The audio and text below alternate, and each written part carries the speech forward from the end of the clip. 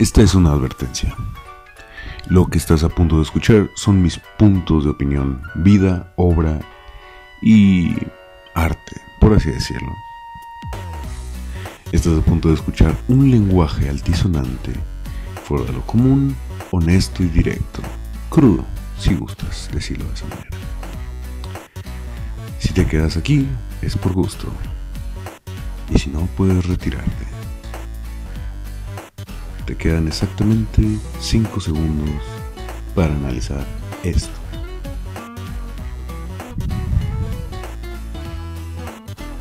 Si sigues aquí, bienvenido seas, maldito pendejo. Pendeja también, porque hay equidad de género. Bienvenidos.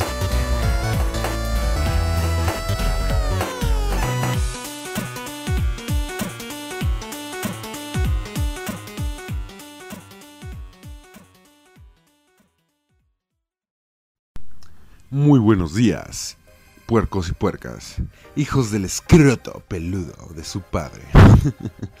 Porque sí, efectivamente, todos somos hijos de la verga y del escroto. ¿Qué tal les amanece este pinche lunes tan bello? Qué día tan encantador. Apenas llevo exactamente 10 minutos en este mundo una vez más. Y ya se disfruta la vida. Y se preguntarán, ¿cómo chingados? Si acaso, y si no, pues igual vale más.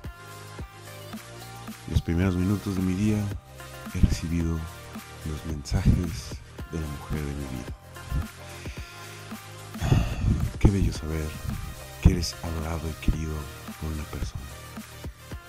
Porque es necesario para todos saber que somos amados. En verdad que lo es. Es algo tremendamente bello. Aunado a esto, les puedo decir qué delicia, qué chida vida vaya. Saber que vas a disfrutar de uno de los placeres más banales y quizá viciosos de tu puta vida. Un delicioso cigarro acompañado de un delicioso café negro. Negro como mi puta alma. Tan negro como el alma de Lucifer. Cargado hasta la chingada. Qué hermoso día, señores. Además, qué pinche ojete que inmediatamente después de acabarte tu delicioso cigarro tienes que encontrarte con la mierda de tu perra. Una tremenda cagada tan espesa. Pero siendo un buen padre, por así decirlo, porque te estás entrenando para ser padre con un perro, tienes que recogerlo con todo el pinche asco del mundo, pero lo haces porque es tu responsabilidad. Y además dices, tengo que hacerlo. Es un ser vivo, por el amor de Cristo.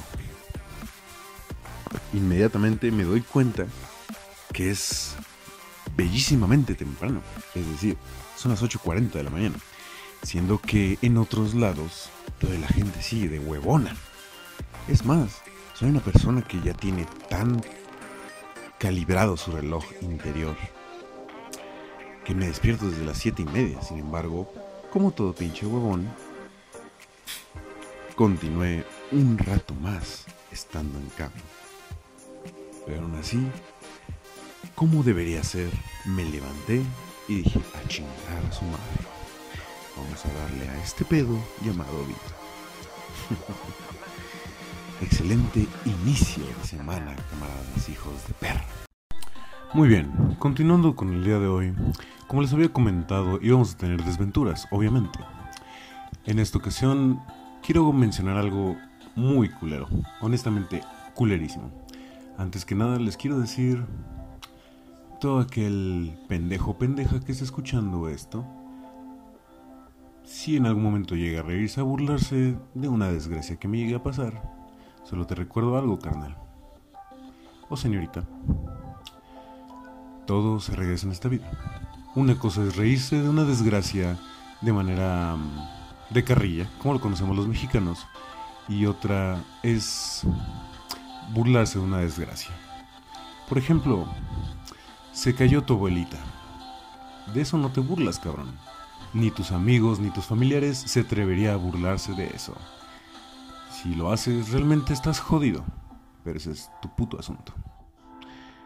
Ya habiendo dicho esto, puedo continuar y con otra advertencia por lo que están por escuchar. Todo aquel que busque los golpes conmigo tendrá que saber lo siguiente. En una ocasión, 9 cabrones, 9, y en verdad no estoy mintiendo, inclusive hay evidencia, no pudieron tirarme. Incluso 2 de ellos eran más altos que yo, llegando casi a los 2 metros, y eso que yo mido 1,80. Entonces, aquel que busque pelea, lo va a encontrar. Y de verdad que no tengo misericordia cuando se trata de pelear. Advertidos están. Gracias.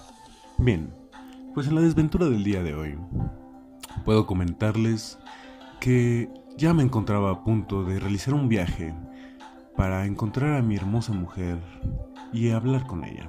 Pasar un día bello con ella, vaya. Pues bien, al momento de abrir mi auto, encuentro que ya no está la maldita batería. Algunos hijos de puta tuvieron la sagacidad de sacar la batería. Aún a pesar de la lluvia, aún a pesar de las inclemencias del tiempo. Pero además son unos ladrones muy de buena clase, porque los hijos de perra no dejaron alguna evidencia. Dejaron todo intacto. Lo abrieron por una parte que es casi imposible que alguien lo pueda hacer. Lo cual no voy a comentar, obviamente, porque pues sería una pendejada, ¿no? Vaya. Pero así sucedió. Y aún así se quedó así, ese asunto. Obviamente, como toda persona razonable, por así decirlo, entregada a sus emociones, pues me emputé. Pero también aquí va un punto. Hay que saber medirnos de cierta manera y controlar nuestras emociones. Eso es algo que se me ha estado comentando últimamente hasta el pendejo cansancio. Ok, bueno, continuemos. Después de esto, yo me encuentro regresando a mi cuarto. Y vaya que las madres tienen el punto exacto para prenderlos la mecha en un solo segundo. Y dudo que sea el único que le suceda esto. Pues bien, ya me iba a entregar a mi enojo de manera calmada y todo. A lo cual, como les decía, toda madre puede encendernos en un segundo. A lo que mi madre hace unos cuantos comentarios diciéndome, ¿ves por qué llegaste tarde? ¿Por qué? Quizá ustedes no encajen en mi manera de ser y realmente si lo hacen, pues bien, tendremos unos temas de conversación porque son invitados a comentar sus críticas constructivas, destructivas, sus pendejadas, sus pensamientos. Se me encendió la mecha, como les comento. Yo soy una persona que solo esa mujer me puede hacer emputar en un segundo. Pues bien, y aquí va lo del autocontrol. Es decir, dame un segundo, no quiero discutir contigo, no quiero hacer nada que dañe a tu persona. Entonces, continuando mi camino, llegando hacia mi cuarto y todavía con la palabrería de mi madre atrás, cerré la puerta con un putazo enorme en su cara. Obviamente sin afectar físicamente su rostro. Ya estando en mi cuarto, me entregué a la furia. Casi, pues digamos, dejando completamente rojos mis nudillos y a punto de destrozar una ventana. Sí, y como les comentaba, no tengo misericordia cuando me enojo. Entonces, agradezcan que soy una persona bastante paciente. El día que ustedes me quieren hacer enojar, ese día, de verdad,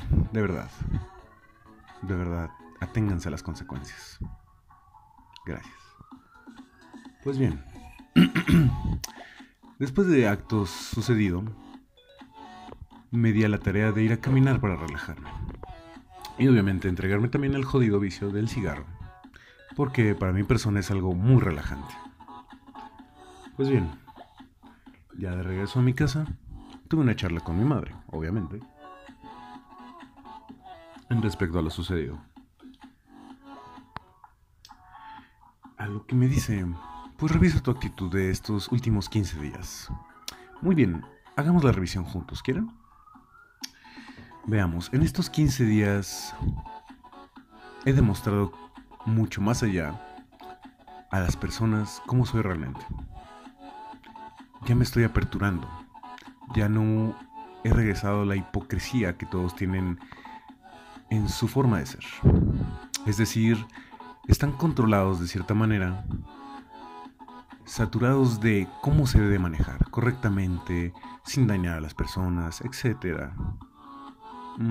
Entonces, dejé de reprimir. Aún más, porque no me reprimo con las personas que quiero, con las personas con quien sí me puedo sentir a gusto. Pero últimamente ya no ha sido así. Entonces reflexionemos. ¿El universo es pendejo o yo estoy pendejo? O como dice mi mujer, es una prueba, pero ¿qué tendría que aprender en esta ocasión? Porque, a ver, mandé a chingar a su madre a una autoridad relativamente poderosa de mi universidad, pero demostrando que estaba en un error. Eso no creo que sea un justificante tan grande como para que sea un daño hacia mi persona de parte del universo. Después mandé a chingar a su madre y dándolos por muerto a 3 personas de mi familia por situaciones pues bastante desagradables, más que nada por situaciones que afectan a la salud de mi abuelo. Y porque, pues sí, mi abuelo es la persona que más admiro, que más quiero de mi familia. Y que podríamos decir, en primer lugar está mi madre, obviamente.